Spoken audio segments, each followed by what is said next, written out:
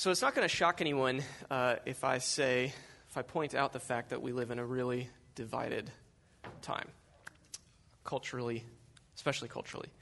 I'm really glad Ken ended on that song with that psalm. But opinions in our time, opinions, convictions, whatever word you want to use, opinions on everything from economic issues and policies to how healthcare should work, to race and racism in American history, to what justice means and what justice should look like. All of those topics are supercharged, highly charged right now. And in some cases, at least for me, I don't think I'm alone in this. In some cases, it feels like whatever your opinion is on one of those topics I just listed, whatever that is, it serves as a litmus test for who you can and cannot talk to or what you should or shouldn't even say in certain company. And note, I did not even mention COVID or the pandemic in that list, right? So enter into that situation, add a pandemic on top of that. So it also probably won't surprise me to point out that COVID has amplified, it's both amplified divisions that already existed in our country, in our culture, and it's added more topics to divide people. Things like masks, vaccines, gathering policies, whether or not the government should or shouldn't do things to, or at what level of the government should be acting, all of that stuff. People hold various opinions about everything I just mentioned, and I feel, at least for me, I felt like the stakes are just super high on all of these topics. Is anyone resonating with this? This is not just me, right? Yeah. So I'm sure I'm not the only one. I feel nervous when these topics come up, frankly. I feel nervous when I'm hanging out with my neighbors and they come up. I feel nervous when I'm hanging out with fellow church people and they come up. And while it saddens me, I think it should sadden all of us to see our culture so divided up and plagued by these divisions. That makes me very sad. But it especially grieves me when I see the potential for the church to be divided along the same lines. So it's one thing when the culture's divided, and that's sad, and in some ways we almost should not be surprised that the broader culture gets divided this way. But man, when the church does too, when the church follows suit, that is especially grievous. And that's part of that is what I want to talk about this morning. That's what we're going to discuss. And I want to say, too, I want to be pretty transparent. I've actually been, and I've literally talked to family and neighbors about this, I've actually been really proud of us meaning Missio Dei. I've been really proud of how we have weathered this, particularly over the past 18 months or so. I mean, when you just think about the things that have been layered on top of really divisive election season and the protests around racial issues in our history, when you think about all that stuff, I mean, we have weathered a lot as a community through the pandemic. And I really believe that we've held together remarkably well. Yes, people have left. That is true. But overall, I think we've held together. And I know enough of you, I know enough people in this room and the people who aren't here this morning, I know enough of you to know that there are very different opinions in this room and in this community about lots of things. That's just true. And so that speaks to our ability to hold together, I think, the people who have committed. That all being said, I am very proud of us. I'm very, very encouraged. I'm very grateful. And I have told people this many times. I also think, that being said, it would be immune to think that we are, or it would be naive to think that we are immune as a community to the possibility of divisions as well. And so I've felt, and I don't think it's just me, but I've felt just a burden over time to talk about this and to really speak to a spirit of grace, patience, and unity that I believe the church should be marked by. So what we're going to do this morning is take a detour from Acts, a short detour, although I don't think it's actually really that much of a detour, to be honest. I'll explain in a minute. I want to reflect on something that I think is an extremely, extremely important calling of the body of Christ, which is this. This is kind of my big idea here.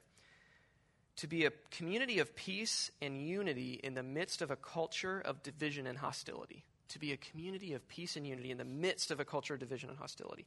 And I really do believe that this type of unity, it requires loving sacrifice that can only be modeled by following Jesus and by having faith in him and being empowered by the Holy Spirit.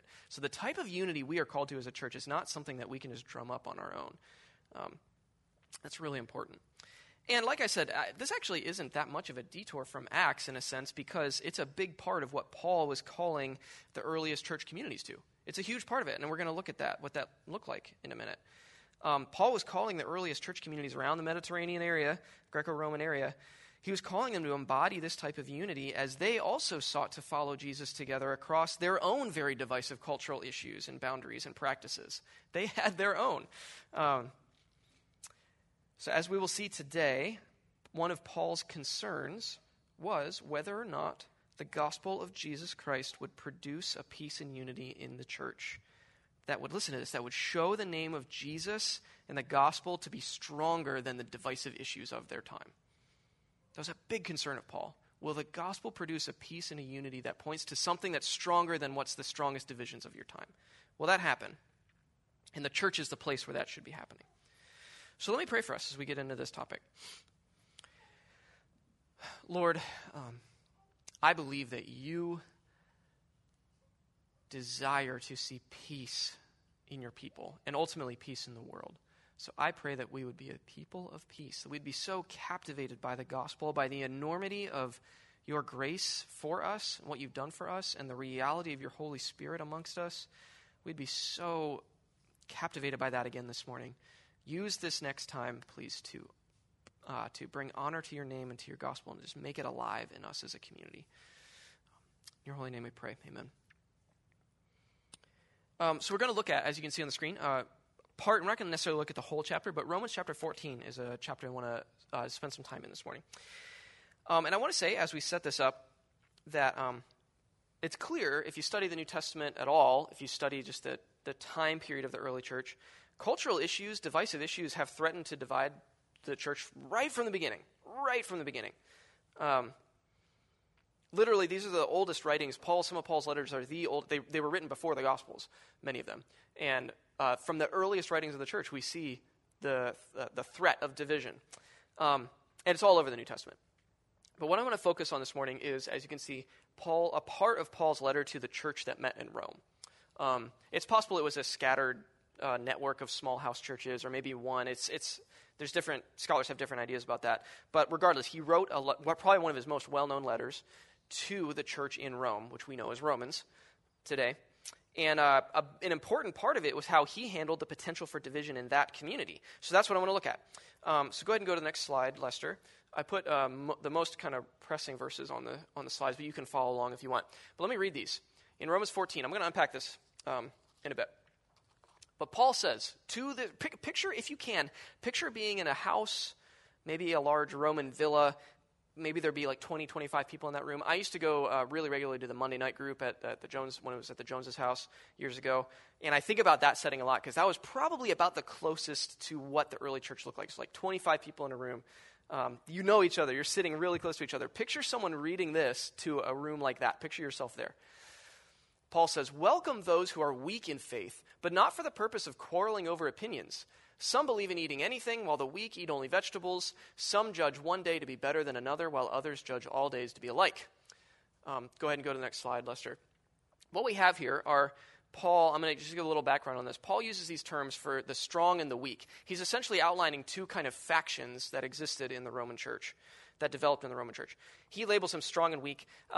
Weak, I'm not sure how it would have felt if you was calling me part of the weak faction, but set that aside. Feels a little denigrating. But regardless, this is the terms he used. But here's what's going on. Here's what's going on with these two groups. One group believed it was very crucial to avoid anything associated with the pagan Roman worship. Remember, they're in Rome. They're in the capital of the pagan Roman oppressive empire, right?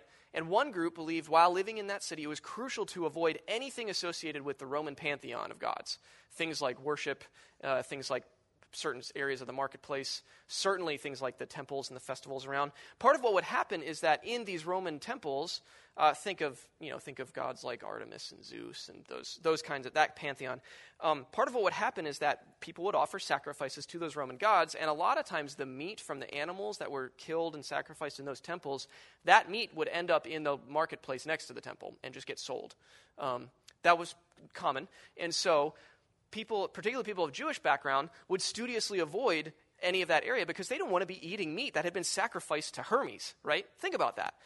Super offensive to the kind of the Jewish spirit, the Jewish law. And so that's part of the background. Similarly about pagan holidays, right? Like they would avoid certain areas of the city on certain noted holidays that celebrated certain gods. Okay, this is all cultural background. So one group, probably mostly of Jewish background who are now trying to follow Jesus in Rome, avoided all these things very, very, very studiously.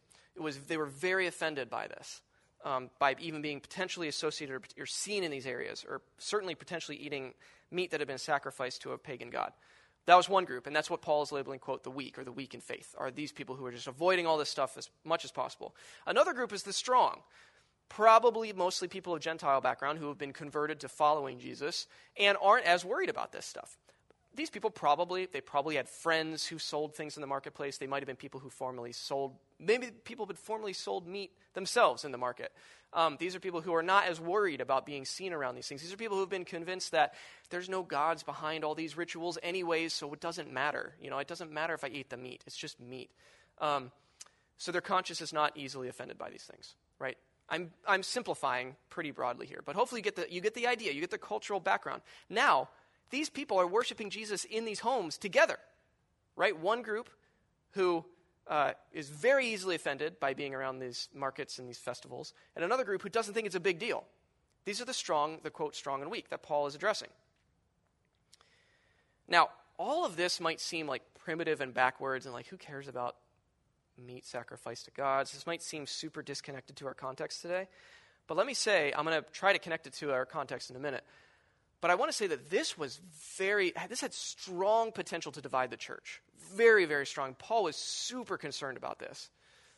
They could have easily, picture this. You could easily see today, maybe, the strong and the weak groups starting their own denominations, right? We're the strong in Christ and we're the weak in Christ. I don't know. They probably wouldn't call themselves that, but you can see that, right? Like I picture this happening today. They just kind of form up in their own little groups and just do their things that make them comfortable and avoid the people who are offending them on both sides. Paul was very, very dead set against that happening. Now, to draw a parallel to today, I think, go ahead and go to the next slide, Lester. I have known, and I still know, people of faith, Christians in my life, who find it extremely disrespectful and offends their conscience to say the Pledge of Allegiance, right, at events or at games. They won't do it. And I know other Christians, you can see where I'm going with this, I know other Christians who find it extremely disrespectful and offensive to not say the Pledge of Allegiance and to not recognize the heritage and the legacy of America and the rights that Americans have. Those two people I've known. I'm not thinking specific people, I'm just thinking generally. Those two kind of factions, so to speak, I've seen people and known people who have an extremely hard time respecting the people who think the other way about this issue, right? I'm trying to use a slightly less charged issue. I don't know, maybe that's not the case. But regardless, Pledge of Allegiance, not charged, right?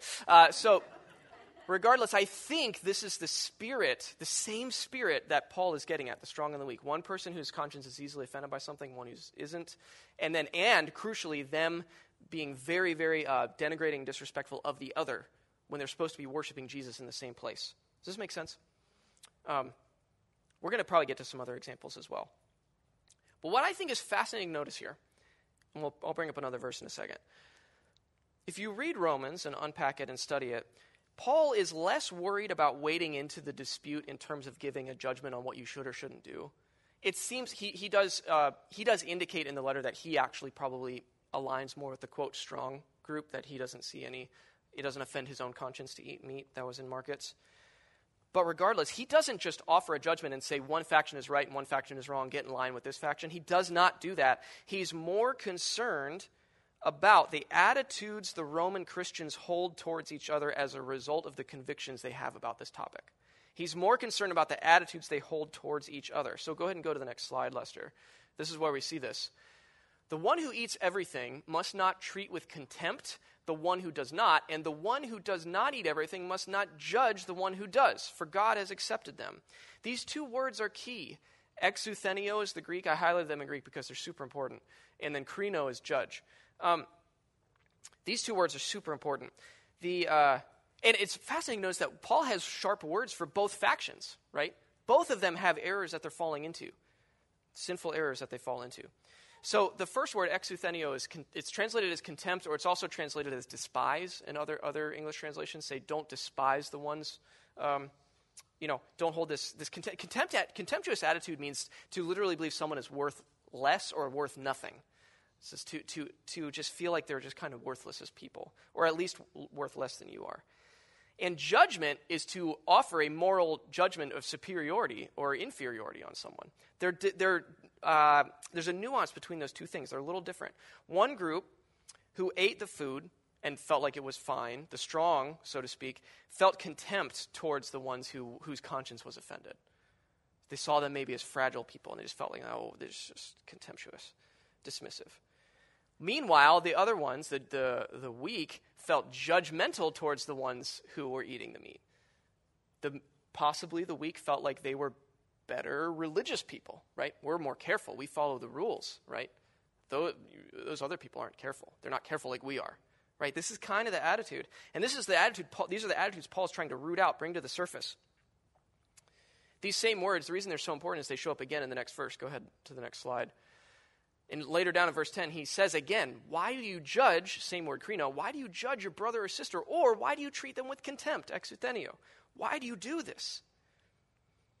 So, to slide, one of the points I want to really draw out here is that to slide into contempt or judgment, these two attitudes, it's a constant human temptation. I feel it. We probably all feel it if we're honest. I think here's two examples. Here's two phrases I have heard, somewhat regularly in our current cultural context. Here's two phrases that I think get at this. I've heard people say things, well, so and so they've clearly just been brainwashed by the media. They don't know what they're talking about. That, honestly, that is contemptuous. Especially if you haven't talked to the person to find out why they think what they think. To just say, oh, well, they've obviously been brainwashed by whatever blank media they watch. They don't know anything. That is so dismissive. Or on the other side, well, so-and-so, they clearly don't take the Bible as seriously as I do. Or they clearly don't take their faith as seriously as I do. They clearly don't take their religion as seriously as I do. That is so judgmental towards that person. These same attitudes crop up today.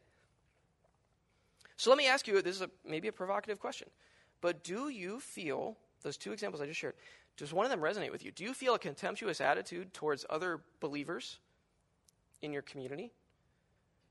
Who maybe hold a different view of something political, something related to the pandemic, whatever, fill in the blank. Do you hold a contemptuous attitude towards someone, towards another believer? Or do you find yourself passing a judgment on a fellow believer, someone who has a different view? Paul's words here are so relevant to that. Why do you do this? Why do you pass judgment? Why do you hold them in contempt? Go ahead and go to the next slide. For, this is coming right off the heels of that, for we will all stand before the judgment seat of God. All of us will. So let us stop passing judgment on one another. Resolve instead never to put a stumbling block or hindrance in the way of another. So I love the unifying sense of this. It's like if you're passing judgment on others, especially other believers, you've forgotten that you're all going to sit in front of God's judgment. You're essentially putting yourself in God's place to be able to judge. You're assuming a place of probably greater knowledge or wisdom than you actually have access to when you do that. He goes on, go ahead and go to the next slide. I love this verse.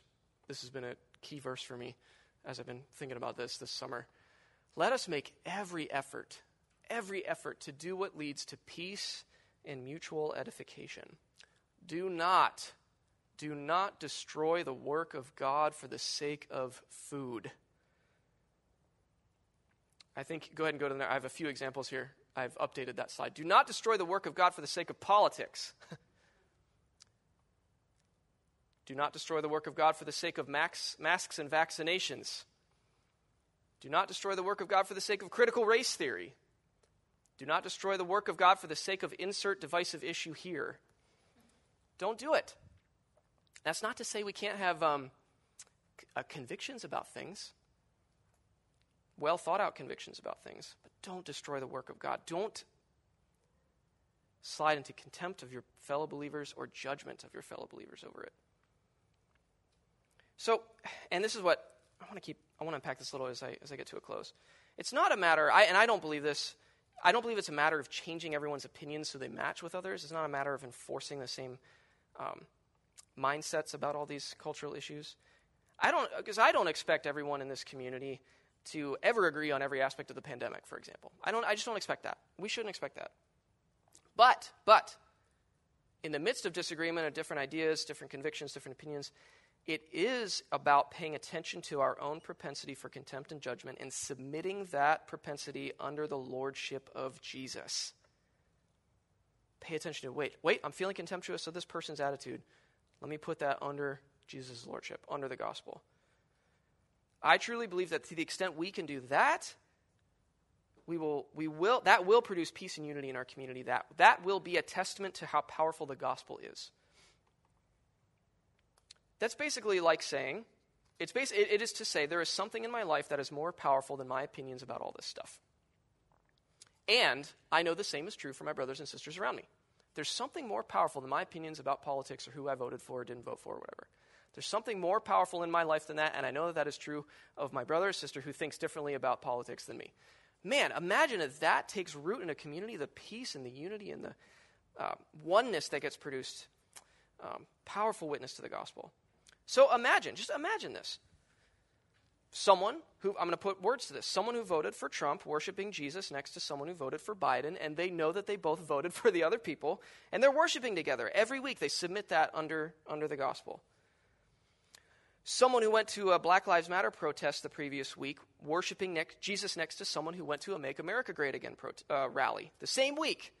And they know they were both there, and they come together to worship. That dynamic, and if I said that and you're like, yeah, that's not going to happen. Well, let me tell you this. That is comparable to what it meant for Jews and Gentiles, or slaves and slave owners, or the wealthy and the working class people in the Greco-Roman world in the city of Rome to be worshiping Jesus side by side when Paul wrote this letter. That's what that felt like to them. So if you don't think that's possible today, then I would challenge you to rethink how powerful the gospel actually is, because it has to be more powerful than that. That is the work of God in a community. And on the flip side, to the extent that the church simply mirrors all the divisions in the world around us, to the extent that we just simply line up on all these fault lines in our culture, then the work of God does not look very powerful. Politics looks more powerful than the work of God if we just have Democrat churches and Republican churches, right? What's the more powerful thing there? Politics, not the gospel. That's why I'm so passionate about this right now. And that's why it's so important to me that we don't simply clump up in these ideological groups as defined by the culture. And that includes politics, it includes culture, it includes racial lines, it includes economic lines, it includes all kinds of stuff. I'll give tons of examples. The church should be the place where all that stuff, Ephesians 2 says the dividing wall has been torn down.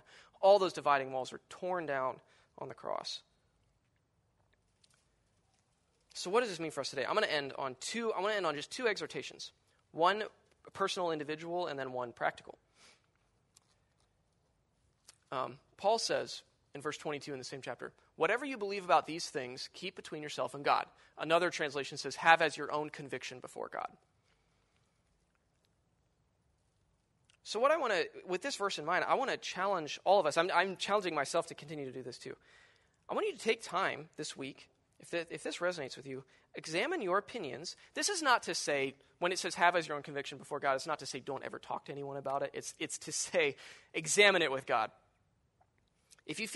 Particularly if you feel strongly about some aspect of our culture, like I said, politics, COVID, vaccines, whatever.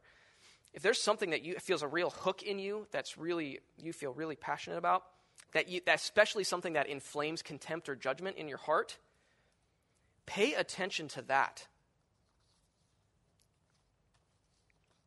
Ask the Lord, and maybe we can do this in a minute right before we turn to communion. Ask the Lord, why do I feel such a power around this issue? Am I straying into judgment or contempt, particularly of fellow believers? Sincerely ask God to reveal something to you in it. If you live with housemates or roommates or a spouse or family, or if you have a triad, this is probably this would be really good to explore together. If there's something in you, and I think you know what I mean when you feel, whatever the issue is for you, if you feel just something flare up, explore that. And if something does come up for you, don't heap guilt on yourself. Take it as a gracious opportunity to examine something with God, because there's something God wants to do in that issue. So have it as a conviction before God. Take it to God. And then the practical exhortation is just simply that peace and unity in a community, it has to work out between people, right? This is where the conviction before God gets worked out in and amongst each other. And I want to add another challenge. To the extent that you are able, I really want to encourage you to explore your opinions and convictions with other people, and particularly in this community. Particularly if you know someone thinks or feels differently about something. So let me be really practical as we close. Maybe you've noticed that someone else in our community has a different perspective on COVID than you do. Maybe they conducted themselves differently through the course of the pandemic as it relates to whatever, masks, vaccines, whatever. Maybe you've noticed that. Maybe you've noticed someone has potentially different politics than you do. Maybe you've seen a social media post or something. Because I can tell you, as an example, on the pastor team, we don't all think the same way about all this stuff. I don't know if that's a surprise or not. We don't. And sometimes that's challenging. That produces tension. It can produce tension. But we do, and I think I can say this very confidently, we do endeavor to maintain a shared commitment to the gospel on the pastor team that produces an overriding peace amidst this stuff. And I know this is all easier said than done, but if you know of someone in this community, if you suspect, wonder, again, I want this to be a comfortable challenge, or a slightly uncomfortable challenge, I guess. I challenge you to explore whatever that contentious issue is with that person without judgment or contempt. Without judgment or contempt, but for the sake of the name of Jesus and the unity of this body in this city. Go to that person, ask them what they think and why they think it. Don't be too quick to offer your opinion. Just ask. Listen. I can tell you that's a powerful thing, especially if people think differently. So as I end, more than anything, do not forget the enormity of what God has done for us, for you and for us in Christ. As we turn to communion, that's a tangible reminder. I think when we remember the enormity of God's love and grace for us in Christ, in his broken body and spilled blood, that's a helpful perspective, corrective for these things.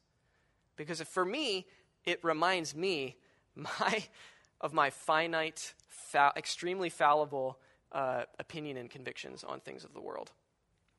I believe as we remember this together, as we come to the table together, so to speak, come to the table, as we take communion together, and as we press into this unity, as we long for the gospel to produce an overriding peace and unity in us, we will be free to truly hear from each other, to truly love each other in the Christ-like way, despite and through our differences, and this will produce a powerful witness to the gospel in the midst of a world and a culture and a city that is so divided, so utterly bereft of peace.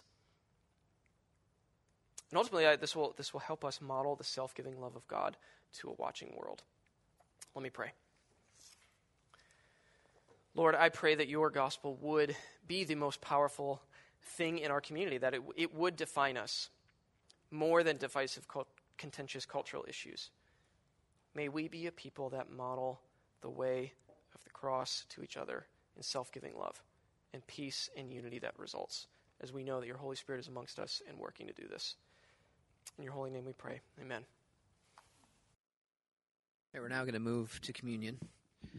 So communion is something we do here every week at Missio Dei, and it's a reminder that no matter who you are and what your political beliefs are, the same price was paid for your salvation. Early in Romans, Paul says, for all have sinned, all fall short of the glory of God. And this is a reminder that we all are in need of a Savior and that we all live under what Christ has done for us. So we're right now, members of the leadership team are coming around and passing out your wafer and your grape juice. And I'm going to ask, I want to do something a little bit different today. So I just ask that when you peel back the thin cellophane and get your wafer, and then peel back the heavier lid and get your grape juice, you just hold them for a second and wait to take until I say. For I received from the Lord what I also handed on to you, that the Lord Jesus, on the night when he was betrayed, took a loaf of bread, and when he had given thanks and broke it, he said, "This is my body that is for you. Do this in remembrance of me. So take and eat Christ's body broken for you. In the same way, he took the cup also after supper, saying, This is the cup in the new covenant in my blood. Do this as often as you drink it in remembrance of me. For as often as you eat this bread and drink this cup, you proclaim the Lord's death until he comes. Christ's blood spilt for you. Take and drink. Father, we thank you for the love that went so far as to sacrifice your Son on the cross for the inequities, the sin that we've committed. We just praise you that now there is no judgment in the light of Christ. We can look forward to your glorious return without fear and trembling, but with anticipation and excitement. And we have the boldness to go proclaim your message today. Thank you, Lord Jesus, for what you have done. Amen.